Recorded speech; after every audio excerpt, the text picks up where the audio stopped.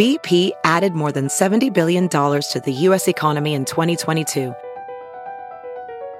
Investments like acquiring America's largest biogas producer, Archaea Energy, and starting up new infrastructure in the Gulf of Mexico. It's and, not or. See what doing both means for energy nationwide at bp.com/investing in America.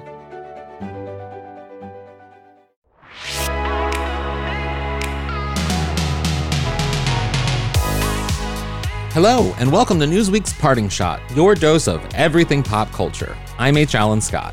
On today's episode, I'm talking with Newsweek's Jamie Burton about some of the great shows that you need to watch on TV next week. Along the way, we'll hear from Bill Hader, Elisabeth Moss, John C. Reilly, and two of the breakout stars from HBO's Winning Time, Quincy Isaiah and Solomon Hughes. It's going to be a fun show. So go on, grab a snack, because I'll be right back.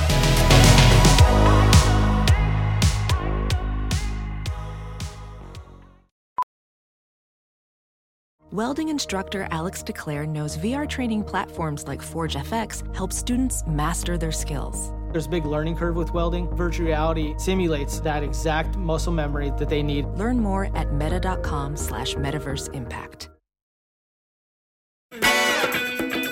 If it wasn't already obvious, we are in an era of epic television. Like, we're talking cinema quality television.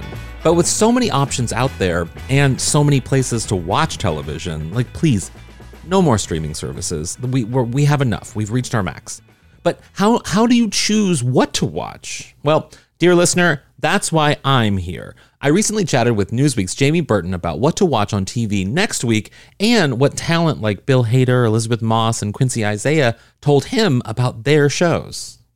So in figuring out what to watch, like, the person who's at every single news junket and gets all those, I mean, you get maybe 5 minutes with a celebrity, and this person finds a way to make 5 minutes into 5 minutes of magic. It's Jamie Burton from Newsweek. Hello. Oh, very, very kind. No one's ever called me magic before in a complimentary way. So thank you very much. Well, I will say, I mean, press junkets, for anyone who has never been to a press junket, can be mind-numbing because you only get a very certain amount, which is why I don't do them often. I like longer form interviews. I like speaking with people for long times, but a lot of times celebrities don't want to do longer interviews. So they do those 5-minute press junkets, which can be, I mean, hard, right? To fit everything in 5 minutes. Oh, yeah. It's kind of like the director yells action, and then you have to be really excitable and personable within a 5-minute window, yet there's 2 hours of waiting around, and it's pretty, you're right, it's soul numbing at times. And you know that the hundreds of reporters that have come before you have probably asked at least one of the questions you're about to ask. So you know they've answered this question many times. How do I phrase the exact same question which they've said all day in a slightly different way to perk the celebrity up a bit? Sometimes it works, often it does not. Yeah. Well, you have been at press junkets for a lot of great new shows that are on TV. And so when we were talking about doing a what to watch next week, of course, you know, we had to include some of your interviews. And one of the shows that people are so excited about that's coming back is Bill Hader's Barry. And excited they should be, because I've been lucky enough to watch I've seen 6 episodes of the new season so far. And my God, I love this show so much. It's one of those ones where if I wasn't getting paid to do it, and I've weaseled my way in there somehow to talk to them for free, you know what I mean? Yeah. I think Barry is spectacular. Bill Hader and Alec Berg, who created it, are phenomenal. And the ensemble cast they've assembled, you know, standards haven't dropped within season 3. It's worth getting excited about. I don't think any of us thought it was going to be this big of a, you know, break. You know, we were like a week or 2 out before when the pandemic hit. So we had our first table read for season 3. And then the next day we were supposed to do another table read. And it was like, you know what, let's just cancel it just to be safe and give it a week, figure this out. And then I think the next time I saw everybody was a year and a half later. No way. Well, this isn't what I was going to ask, but since you had the table read pre-pandemic, and I assume a table read after the pandemic, then how did season 3 change in that time? Did you spruce it up at all, or did I would say we did a pretty big overhaul on season 3, because we started writing season 4, and then in writing season 4, season 3 changed quite a lot, you know. So it kind of was good. I mean, season 3 would have been very different if that hadn't happened. I was looking at one of those, top 10 articles online the other day, and this was a top 10 list of TV shows with irredeemable characters. And I was very surprised personally to see Barry on that list, where someone was classing all the characters in Barry in some way, irredeemable, because whilst, they do have their problems, whether they be murderers or narcissists, they are quite likable. How do you see that? Do you think that these characters are redeemable in some way, or do you think they're too far gone? Well, that's kind of the big question of season 3, is, redemption even a thing, it's a thing, I think, that during the pandemic and even before the pandemic, it's a thing that was kind of swirling around, just as an idea or kind of a thought, from in my head, which was, can you be redeemed? Is forgiveness a thing? Because these things all have consequences, and so I think that's kind of the question of the season. Nice. Bill, I will admit you are involved in so many of my favorite TV shows, movies over the last 2 decades now. And what I get stuck in is a rabbit hole of bloopers on YouTube. I can't help myself. They're some of my favorite things to watch. Can you please recall what to you was the biggest corpsing that you've ever done? Is there a scene that stands out to you as the time you couldn't stop it? I'm the king of that. I'm such a light touch. We were just talking about this in the SAG panel, that all the actors make me laugh. But there was a scene in Superbad that I literally had to leave and go walk around. I could not get through it. There was a scene in Superbad where I was sitting on a bed with McLovin, and I don't know if I could say the line on here, but I had to say a line where I apologized to him, and I could not get it out. I think we did 30 takes of it. And then literally Seth Rogen and people were getting angry. It was funny. And then it was like, dude, we got to go. Come on, and I went and walked around. I went outside the stage and just walked around for a minute and just was like, okay, I gotta just calm down, because I just could not do it. I just could not get through it without laughing. I literally watched that yesterday, and I know the line, and I'll say it because, I don't want to besmirch your reputation, but it was, I'm sorry, I blocked your cock. And I can't get out of my head. I'm sorry, I blocked your cock. And I think it was just me saying that, and I'm looking at this little kind of emaciated looking 17-year-old nerd, and I'm like this big cop in my uniform, and we're sitting on a bed, and he was just losing his virginity. So he's naked under these sheets and just staring at me. I just ruined his big chance, and I am apologizing to him about something else. And then I apologize. I realize what I've done, and I'm doing a double apology. And it just, it's like you rehearse these things, you do all this stuff, and then you get objective with it. And when I just couldn't get through it. The other show that's coming is Elisabeth Moss in Shining Girls, which, Elisabeth Moss is kind of going through a career transition in a lot of ways, in that she's still acting, of course. She's still in Shining Girls, but she also is directing more, which is really exciting. Absolutely. She's most recently taken on a couple of episodes of The Handmaid's Tale. She did 3 in the most recent season. And within Shining Girls, which is an Apple TV Plus show, there are 8 episodes, and she is the lead character in all of them, but also directs 2 of them as well. What is The Shining Girls about? The Shining Girls, it's so hard to describe, I'll be honest. It's based on a novel from 2013 by a South African writer.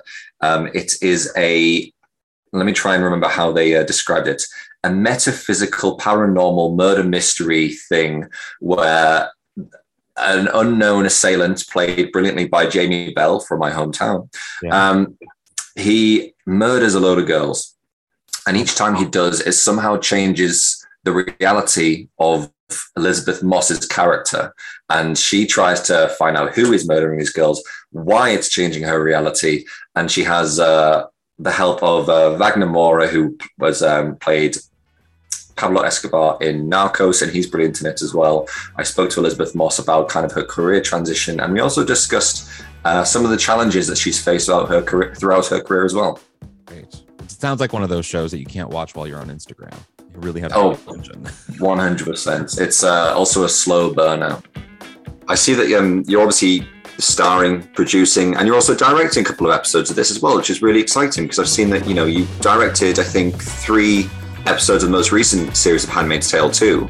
Are you making more of a concerted attempt to kind of diversify your career in the industry at the moment? Are you really trying to push your own capabilities, I guess? Yeah, I mean, I've been acting for 30-something years, 33 years. And so I started producing like maybe 10 years ago, but more and more producing obviously in the last like 5 years. And it felt like it brought this whole other layer to what I love to do. It brought this whole other tidal wave of things that I could think about and talk about and work on. And then I feel the same way with directing. It kind of just brought this whole new way of looking at a project and opened it up and made it, after 33 years, more exciting than it's ever been. Acting, like the acting part of it has been more exciting than it's ever been when I started directing. So yeah, I think it's like, for me, it's just a way of keeping, exploring the project in an even deeper and more complex way. Nice. And final question from me, because I know my time is running out. I want to open this up to your whole, as you mentioned, 33 acting years. And I reckon the answer might be within Shining Girls. What is your toughest ever day on the set of a film, of a TV show? What is the toughest day that you can recall? Wow, that's a really good question. Oh my God, I have to think fast because I know they give you like 30 seconds. You can throw a line if you want. Actually, there's no way that the toughest day would not be on Handmaid's Tale because there's just a lot more episodes to deal with. I think the toughest day on that was one day when we were so lame, but honestly, one day when we were shooting at City Hall in Toronto, and it was a brutally cold day, and shows were shutting down that were shooting because it was so cold, and that was a tough day. That was hard. I'm not trying to sound like, weak, but it was really cold. I'm telling you, it was freezing. That was the hardest day. You know what? Good to know. That's authenticity. It's not CGI snow. It's not, fake debris. It's real shit, Oh, it's real snow. It's real snow. Now in Chicago, in Shining Girls, the thing, it was really, really, really hot. So somehow I need to find some sort of middle ground here that I can't seem to find. I need to shoot somewhere in October or something in a nice mild climate, maybe LA. The other show that I am actually very excited about, because even though I'm not the type of person that would like The Godfather, people look at me and they're like, no, you're a miscongeniality person. You're not a Godfather person. But I am, in fact, a Godfather person. There is a moment in The Godfather, I think it's The Godfather Part 2, where Al Pacino closes the door on Diane Keaton at the Lake Tahoe house or wherever the house was. And I can't tell you how many times I have fallen apart. And the fact that she doesn't even cry. The Godfather is amazing. And so Paramount Plus has a show called The Offer that's all about the making of the Godfather films, correct? It's a really interesting story that they've kind of assembled with a brilliant cast too. It's kind of all things have worked out perfectly here because I think essentially it's being made because it's the 50th anniversary of The Godfather being released in 1972. And Godfather diehards will probably know the story, but people like me and potentially you may not know all of the drama that went on behind the scenes of the creation of it. That being no studio wanted to create it. Real life mobsters were genuinely offended that it was going to be created as well. So it's following this one brilliant producer at Paramount Pictures, played by Miles Teller, how he had to get everyone on side, assemble the perfect cast, get Francis Ford Coppola involved, and also appease the Italian mobsters who were based in New York at the time. One of the Italian mobsters we see on screen was the real life figure called Joe Colombo, who was a very prominent Italian American in the 1970s. He's been featured in plenty of recent mafia films, such as The Irishman. And in this series, The Offer, he's played by Giovanni Ribisi. Giovanna Ribisi of, let's say, Avatar fame, of Ted fame, of Friends fame. You've seen him in everything, one of those faces, you know. I spoke to him and asked him kind of how he felt about playing a real life mobster. As it turned out, he had a very interesting on-set incident where he was confronted by an extra who actually had met Joe Colombo in real life. Oh, wow. You know, I have to say a tidbit about the original Godfather films, which is fantastic and kind of speaks to sort of like how real the films were. I read somewhere that in the horse head scene in the bed, do you remember that? Of course you remember. Yeah. Remember that. It was a real horse head. They wanted to use a dummy, but it didn't look good enough. So Francis Ford Coppola wanted to use a real horse head. So they went to a glue making factory in like New Jersey or something. Of course it's going to come from New Jersey. And they got a head that was going to be used from a horse from the glue I know. Yeah, there are a lot of things within the offer which kind of tell you the real story of how Godfather was made, and they are kind of stranger than fiction. However, apparently, allegedly, it all bloody happened. You don't live in fear of hearing from real life mafia members telling you that you've done it wrong or anything. No, I mean, I think that actually happened at one point. There was a guy who was on the show, and he had apparently he claimed that he had lived the life, and then and I think he had actually been in the same room or had been around Joe Colombo, so he said, and then he was just basically proceeded to tell me how I was just doing it all wrong. Oh, no. But he was nice. It wasn't a big deal. We actually kind of became friends. Oh, wow. Well, not friends, but yeah. Well, when you find out that there's a man who's met Joe Colombo, then do you start to mine him for information, or did you take what he said with a pinch of salt? And then do we believe him? Yeah, I guess that's a good question. I definitely, you kind of build a foundation for yourself, and when you're preparing, or I was trying to do that, and I had done all my research, but then at the end of the day, a lot of it oftentimes gets thrown out the window, or because you have a story to tell, and it's a collective effort from the writers and the directors and the other cast members and the editors, and so I think that's the main focus. At the end of the day, the dialogue is going to be, it's going to say it's going to say what it says. And that's the story you're telling. But, to that, I also want to say that, it's incredible how many, the things that happened in the making, the events and what Al Ruddy did to achieve making The Godfather. Most of that stuff, or all of it is true. And it's just a matter of putting it in the context of a 10-part television show.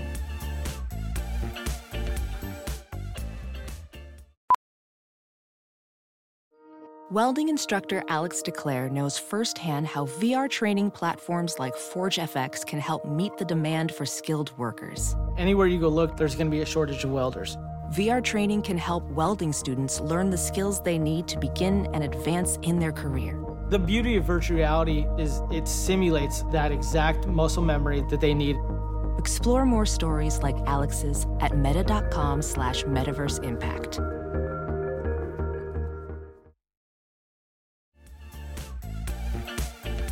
So Winning Time is a show that, I people had suggested it to me, and I was like, I don't know sports. I'm not going to watch a show about basketball. Like I live in Los Angeles. I live in the home of the Lakers, and Winning Time is about the history of the Lakers and the sort of the modern history of the Lakers.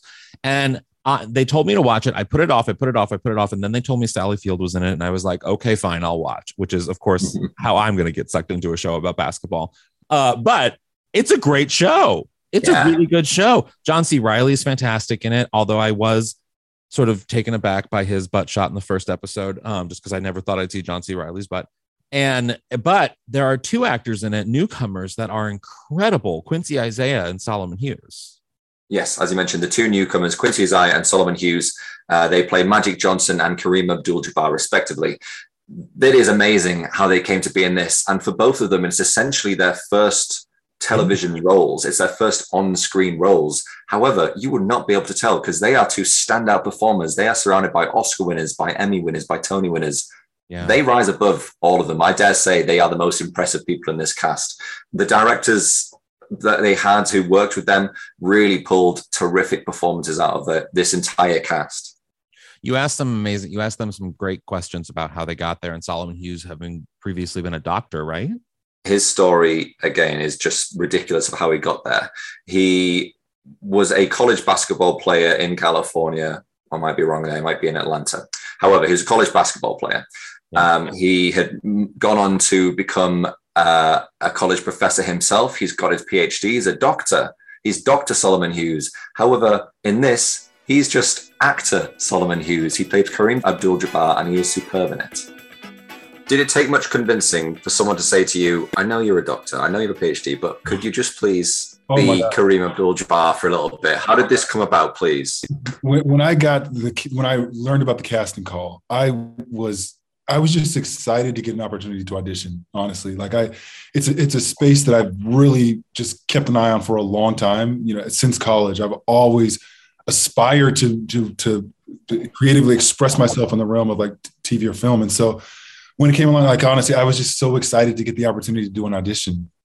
And when I sent the self-tape in and they told me they were going to fly me down to LA to do an in-person audition, I was just through the roof. And my wife and I this is a win. This is a win. We get to audition. You get to meet Adam McKay. And so, in the audition, I just poured it all out there. And, and then, obviously that's a very isolated experience. And then to come into this community of these brilliant actors like Jason and Adrian and John and Quincy, et cetera, I've used the word surreal. I've overused it, but I can't think of anything that really captures what this has felt like. I've joked with friends that it felt like somebody slipped something in my drink back in 2019, and I'm on this psychedelic journey right now. But oh my gosh, such an incredible experience. Quincy, I've been talking to a lot of the people involved in Winning Time today, and each of them have been waxing lyrical about you and Solomon because, my God, you guys didn't have an IMDb page before this, essentially, and here you are, absolutely crushing it within Winning Time. I'm sure everyone's been asking you, but can you please talk about the process of you finding your way into the show Winning Time? Because it was a nationwide search, how they somehow found you, didn't they? Yeah. I did have an IMDb page. It was just blank, but that's part of it. Is creating your own opportunities and really trying to speak it and push things into existence before they're there. And investing in yourself. And I think one of the things I did was just moving out here and start getting on Actors Access and just started trying to build videos that I could start selling myself to these agencies and managers. I was fortunate enough to book an agent through Actors Access, and then just going to auditions, having her send me on stuff. And I didn't book anything. And then this comes along and I booked the biggest role of a lifetime. You know what I'm saying? So it's one of them things where it's everything just kind of lined up how they were supposed to for my career, and it ended up paying off, I know not many people have been able to meet who actually they play in real life. I'm guessing you haven't been able to meet Magic yet? No. What are you anticipating from his reaction? Are you hoping that this does lead to a meeting between you two? I just hope he feels the love and admiration and respect that I have for him, and all that went into this, and the hard work that went into this role, and to really try and play a full human being and really to be an icon. I see him as an icon, but I think most people see him as an icon, but to be able to play him at 20 and just really make it real and authentic. So I just hope that, that comes across.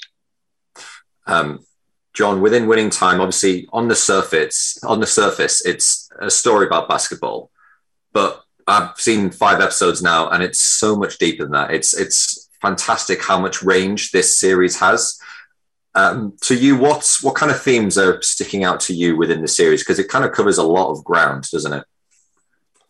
Well, I haven't seen it. I plan on watching it with the rest of the audience as it comes out, because I had such a wonderful experience making it. It was so intense and emotional, and required everything I had in me to pull this off. So I just wasn't in a hurry to like see another version of it than the version that exists in my heart, you know? Well, one thing you didn't ask them, which I'm a little upset about, is were they intimidated by Sally Field? Because that would have been my lead-in question. I was intimidated by Sally Field, I'll tell you that much. I'm sure. Well, great. So, I mean, are you watching any other shows right now that you're obsessed with, Jamie? Oh, what can't I get enough of? I'll be honest, with all of these TV shows that I'm covering, professionally and personally, I am watching a lot of these shows and enjoying them. I will occasionally sit down and enjoy guilty pleasures of Bridgerton with my girlfriend. Oh, I'll be doing the thing where she's watching it and I'm pretending to look at my phone, but peeking up every now and then just to make really sure I follow the plot too. Yeah, I'm pulled in. Yeah, Bridgerton, steamy. The show that I'm watching, that the documentary that I recently watched that I'm obsessed with, which is a British one, is I'm blanking on the name of the Jimmy Can Fix It one on Netflix. Oh, dearie me. Yes. So interesting thing about that whole documentary. It's on Netflix now, and it is a brilliantly put together documentary. However, over here, it's still Jimmy Savile. Jimmy Savile, yes, about Jimmy Savile and the sexual assault allegations against him. Oh, no. We don't have to. Yeah, we don't have to. Tiptoe around it. It all came out when he died around here, in quite recent history, and it's been. It's a case of so much went on, so much was brushed under the carpet. Yeah. There's been so many investigations into what happened that it's kind of exhausting as a nation. We are all a little bit ashamed that this man was able to do what he did for so long. 50 some years on television, but it's a fantastic documentary. It's like, I think it's a 2 or 3 episodes, I forget, but I was sucked in. I watched it on a Saturday morning. I thought it would be just like I would learn something, and I didn't know anything about it. Well, I knew a sort of about it, but then, it ruined my day. Yeah, it is heavy. However, a lot of Netflix documentaries are, and it's one of those true crime things where like, this is so depressing. However, I can't stop watching it. Yeah, I know. I'm getting on a plane later, and I'm going to start the one on John Wayne Gacy, which of course, I'm all kinds of happy TV here, aren't I? Yeah. Try and balance that out if you can. I guess I'll throw in a Bridgerton. Jamie, thanks so much for taking the time to do this. I really appreciate it. Oh, thank you so much for having me. I'll tell you one show that I can't get enough of right now, Julia on HBO Max. It's about Julia Child's rise in fame as a TV cook, and it's just incredible.